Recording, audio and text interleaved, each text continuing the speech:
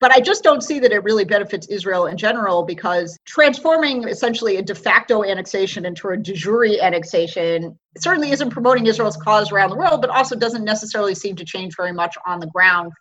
Certainly for Israeli citizens, it changes almost nothing. And other than, inflaming Palestinian leadership, it doesn't really seem to significantly change any calculus about coming back to a peace table. I'm Scott Kahn, and this is the Orthodox Conundrum.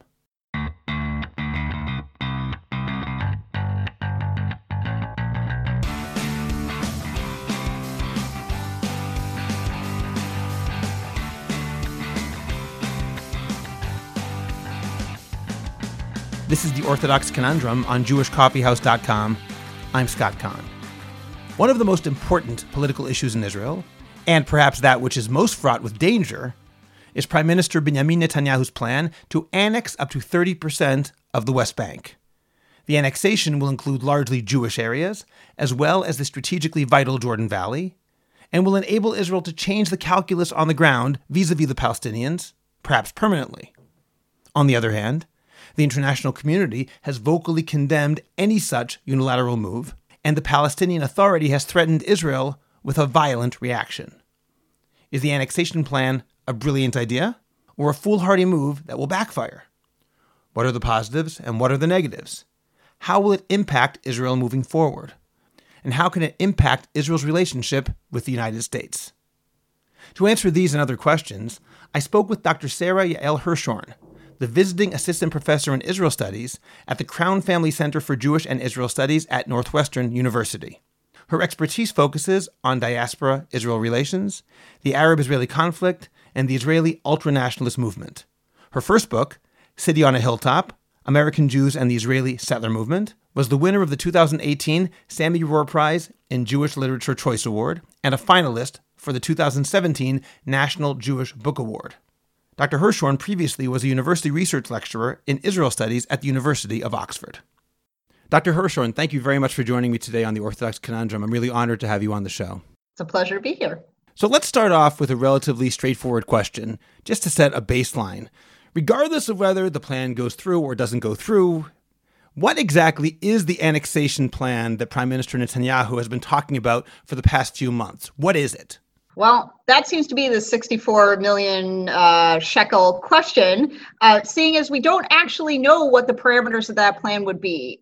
It could be something quite minimalist, or it could be a annexation plan as maximalist as annexing some 30% of the West Bank to territorial Israel.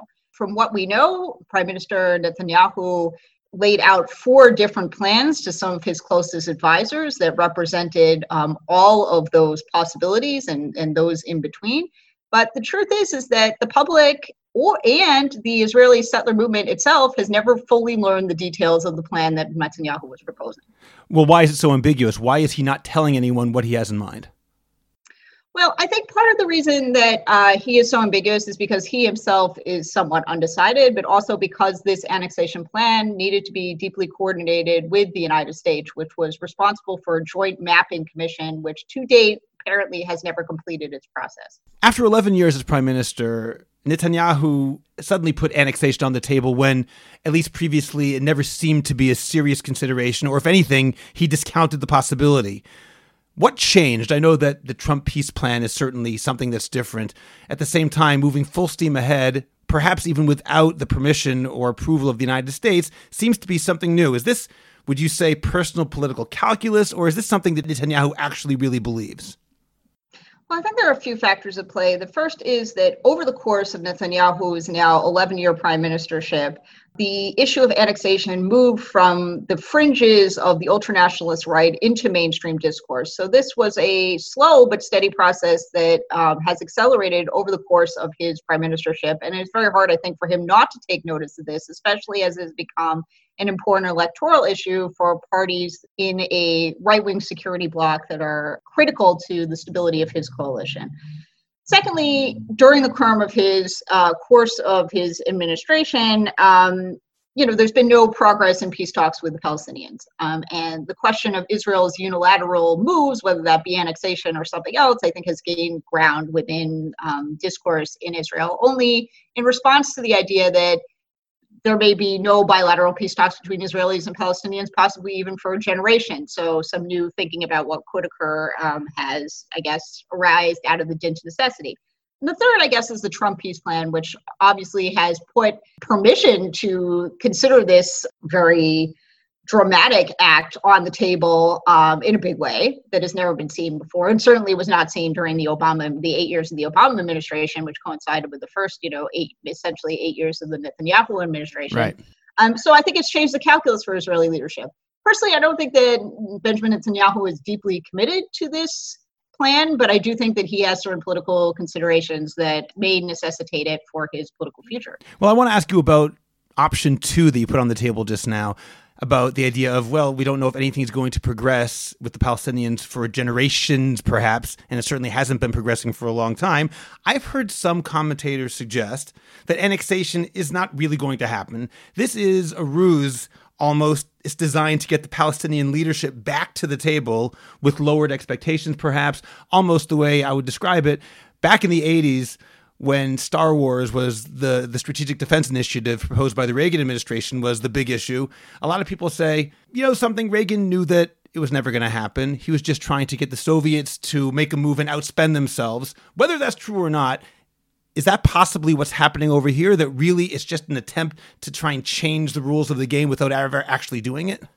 So I've heard this theory as well, and it seems to emanate from Jared Kushner, the president's son-in-law and close advisor. But I would warn that this isn't a real estate deal. You don't try and bring people to the table by saying, hey, I'm going to undercut you by 30%. Why don't you try and provide a counterproposal? Thus far, we haven't seen this as a particularly successful way in bringing the Palestinians closer to either Israel or the Trump administration. If anything, it is just further convinced them that the United States is a unfair broker and that Israel has no intent to provide a kind of peace, because when 92% of the West Bank was suggested that Israel's maximal offer will not meet Palestinian minimal demands, certainly even less does not seem to be particularly reassuring to the Palestinian leadership. Let's talk about the plan of annexation from the perspective of its proponents. What's the advantage, according to those people who believe that it's a good idea?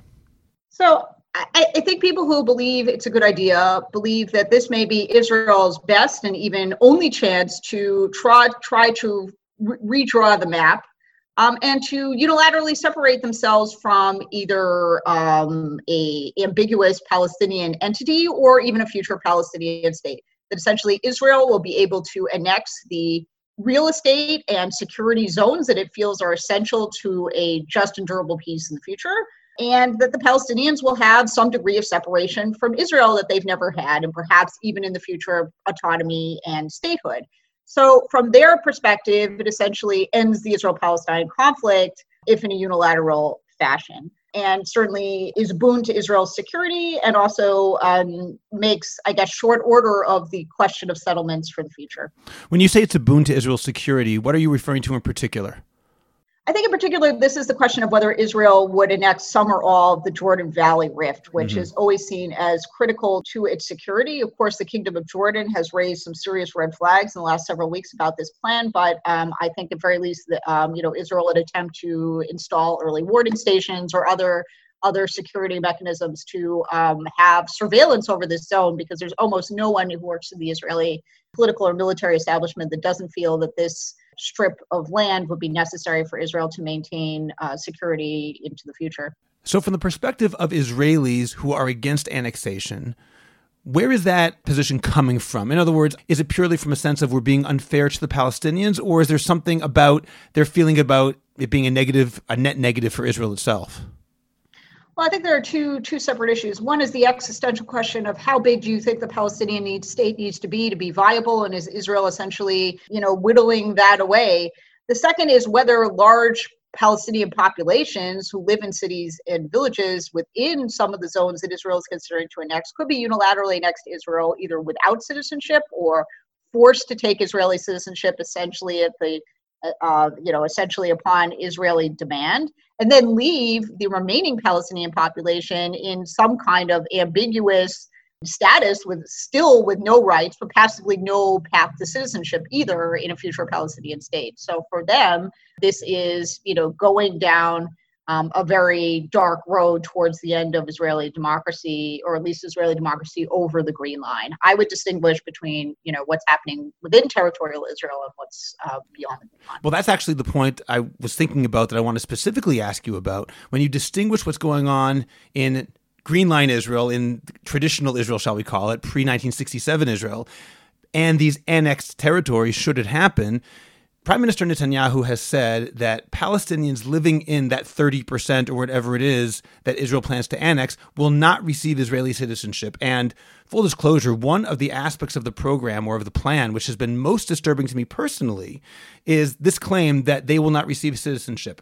From my perspective, you have to have it one way or the other. You either don't annex and don't give them citizenship, or annex and grant them citizenship. But by annexing and not granting them citizenship, you are giving power and justification, perhaps, to those people who claim that Israel is assuming apartheid qualities. It's one thing to say that these territories they're disputed, they're occupied, call it what you will, therefore we're not offering citizenship. I get that. But once it's part of Israel proper, and to say they won't have citizenship, how is that justified both on a political and a moral level for the right? And what's your opinion about that?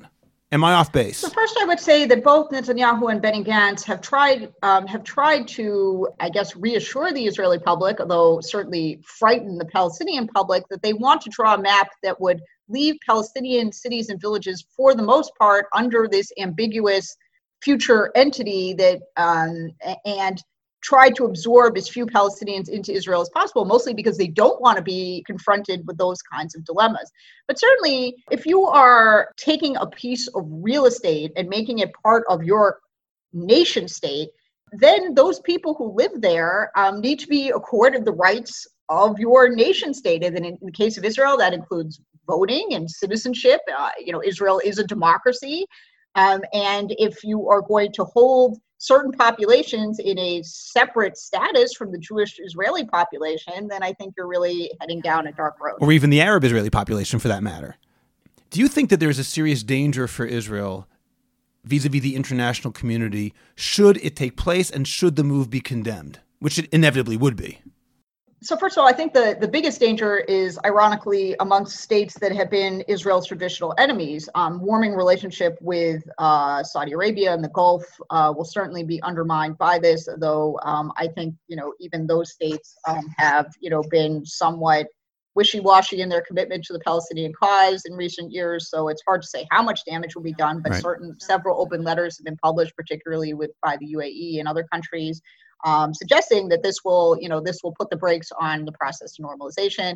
Most critically, however, I think, is Israel's relationship with its immediate neighbors, which it requires for its own security needs, those being Egypt and Jordan, which are, completely opposed to any annexation.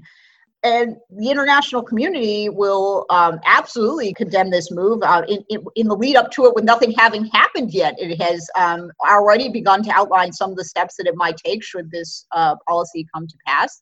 The truth is that some members of the international community that condemn Israel over annexation are condemning Israel about just about everything else that's happening anyway. So it's hard to say what the additional level of damage would be. But certainly this will inflame tensions, and I think also accelerate the cause, which we've already seen, towards the unilateral declaration of Palestinian statehood, towards support for another intifada, and generally undermine Israel's position in the international community at a time where it really can't risk that kind of condemnation. So I think it's a policy that doesn't seem to yield a lot. It's a very surprising policy because it doesn't really seem to yield a lot of benefits for Israel right now, but it certainly will, I think, trigger an upheaval, condemnation, and repercussions. So I want to ask about both those points. When you say it doesn't necessarily give Israel so much, but it also seems to trigger all sorts of problems, let me look at the second one first and offer a different scenario. Before, for example, President Trump moved the embassy from Tel Aviv to Jerusalem, there were all sorts of doomsday scenarios, which I frankly was really scared of being here in Israel. There's going to be another intifada, who knows what. And frankly, they didn't pan out. Now we hear the same thing, that which you mentioned from the international community, strengthening BDS, the idea of Jordan perhaps revoking its peace treaty with Israel, the downgrading of ties with other Arab nations like Saudi Arabia and the Gulf states. Who knows what could happen? And yet, is there a possibility? Obviously, it's possible, but is it likely that this is all empty threat and ultimately the world is going to keep on turning and really in the end, no one's actually going to care? Yeah, I mean, first of all, it's going to depend on the extent of the annexation. I think certainly a much more minimalistic annexation, which is actually what I would predict would occur if anything takes place this summer, versus a more maximalist approach will, trigger a different level of response. But, certainly the question of nation states annexing or seizing territory of other nation states is happening all over the world as we speak. Russia has annexed the Crimea. We can look at various other occupations that are happening. Armenia and Azerbaijan are currently at war again over a small slice of territory that they have been fighting over. So this question, in a universal sense, doesn't seem to attract much international attention. The world keeps spinning regardless of what's going on in, Nagorno-Karabakh on a day-to-day basis. Yeah, but this involves Jews, so it's a little bit different. I think the issue which makes things different is this concerns, the state of the Jews or the Jewish state. And because of that, because of everything that Israel does, it attracts more international attention for sometimes even the same forms of international behavior as other nation states. Now I'm going to ask you about the other thing that you mentioned in terms of how does it actually benefit Israel. For example, when Israel extended sovereignty to the Golan quite a while back, that hasn't stopped numerous administrations in Israel from offering the Golan or most of the Golan back to Syria. The fact that Israel extends sovereignty or annexes an area doesn't really mean anything, it seems, in the long term. It's a declaration that doesn't necessarily carry long-term political weight. So why would this be different, or is it not any different? I don't think theoretically that it should be any different, but certainly the world seems to consider the West Bank very differently. Also partially because, the Golan Heights, by the time the retroactive, declaration was made by the Trump administration, it had been 30 years since Israel had actually formally annexed the Golan.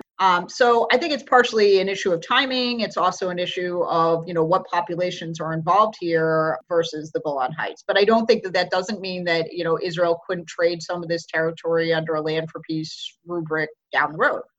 But I just don't see that it really benefits Israel in general, because transforming essentially a de facto annexation into a de jure annexation certainly isn't promoting Israel's cause around the world, but also doesn't necessarily seem to change very much on the ground.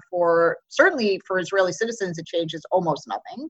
And other than, inflaming Palestinian leadership, it doesn't really seem to significantly change any calculus about coming back to a peace table. So Dr. Hirschhorn, as an expert on Israel and settlers and the entire situation here in the Middle East, what do you recommend? If you had the Prime Minister's ear, what would you suggest to Prime Minister Netanyahu that he do? Obviously, you're not fully in favor of annexation. Would you say drop it altogether? Look, I think that, if I'm looking for the perspective of realpolitik and not my own personal, my personal politics, I'm not sure that Netanyahu has climbed up pretty far into a tree. So I'm not sure how easy it's going to be for him to drop this altogether, despite, the panic surrounding coronavirus pandemic.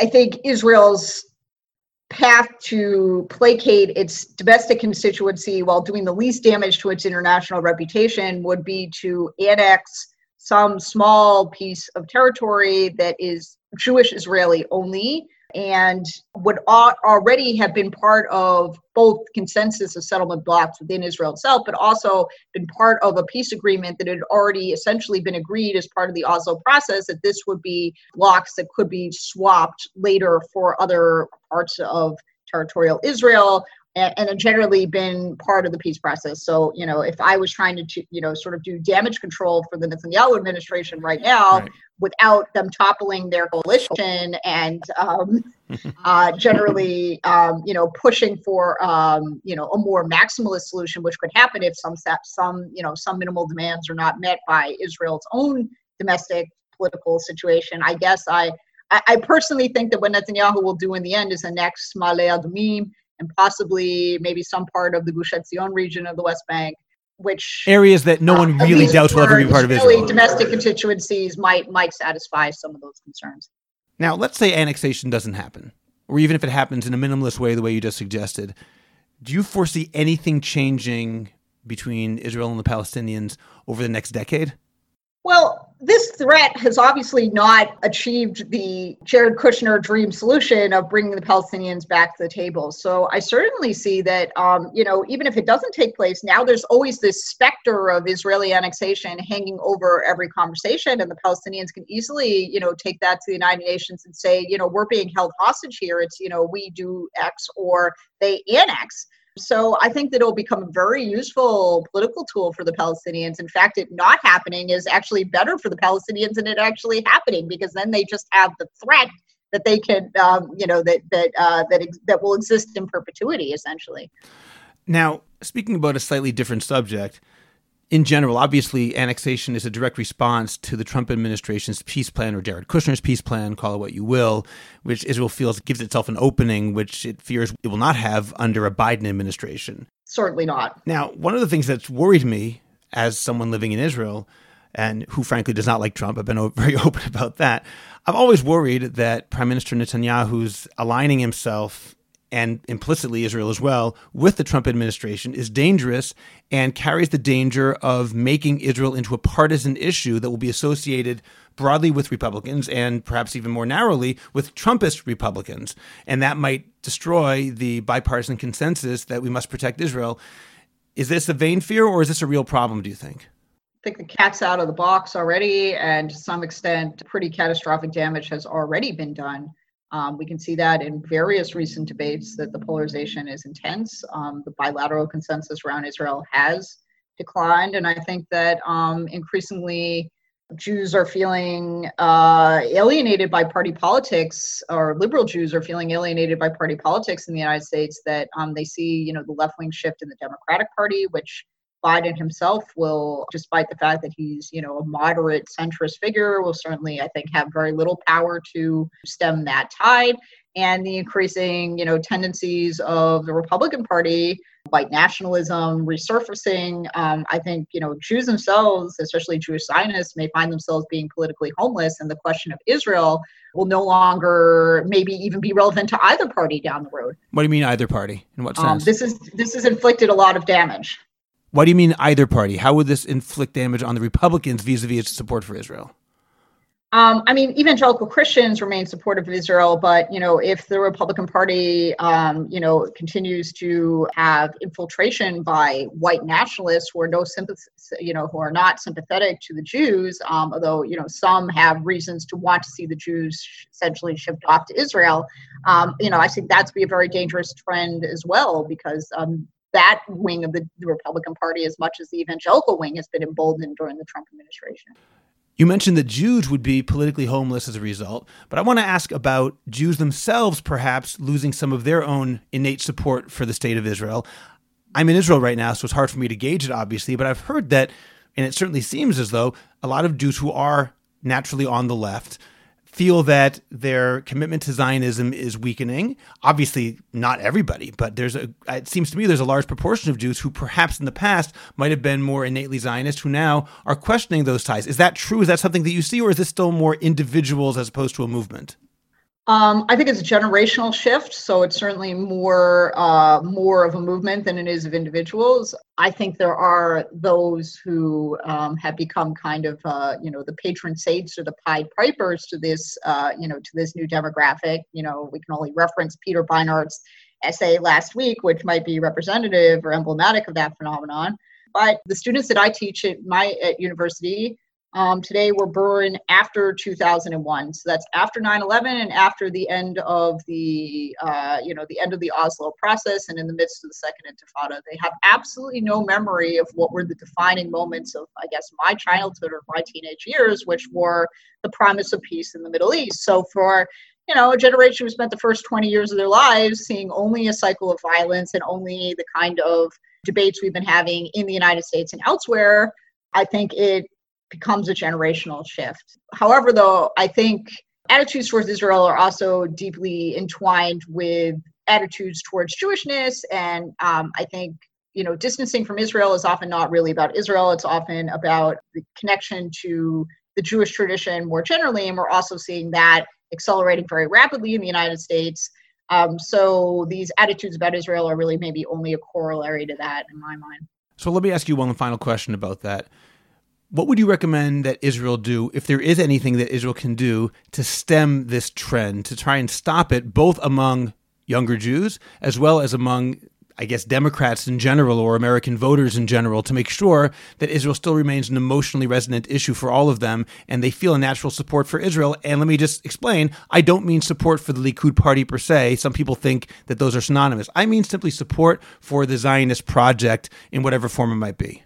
Well, first of all, I'm sorry that it's become a politicized issue in Israel, but I think in general, the understanding that it's now Israel's time to give back to the diaspora and to try to strengthen Jewish education and otherwise create Jewish awareness, even that does not necessarily have to do with Israel in general, is a logical approach. Unfortunately, it's been tied up with a certain set of political understandings and ideological understandings in Israel, particularly coming out of the Ministry of Diaspora Affairs and otherwise. But in general, I think the idea that this is a two-way street, that Israelis need to get to know America as much as Israelis need to get to know Israel, and that we both kol Yisrael arivim ze lezeh, and now it's turn for Israel to also give back to the diaspora is important. So there's that. I think it's also important for Israel and Zionists and Jews more generally to meet the discourse on its own terms. So if we're going to talk about, Israel being a colonialist enterprise, let's talk about, what every state at the end of the 19th century was doing. And let's also talk about Israel and Zionism being a national liberation movement, a movement that stands against many of the values that, the left is equally concerned about. And to try and, I think we need to play ball in the same ballpark. If we're having two different sets of conversations about what Israel means and what Zionism means to Israel's critics, we're doing ourselves no service. And I think we need to try and articulate a new vision of liberal Zionism for the 21st century. And one not only that uses the terminology and vocabulary of the contemporary discourse, but also is packageable. We need to understand what is liberal Zionism in 144 characters or less, or what is liberal Zionism on Instagram or Pinterest or all those other TikTok, all those other venues that I know nothing about because I'm too old for that.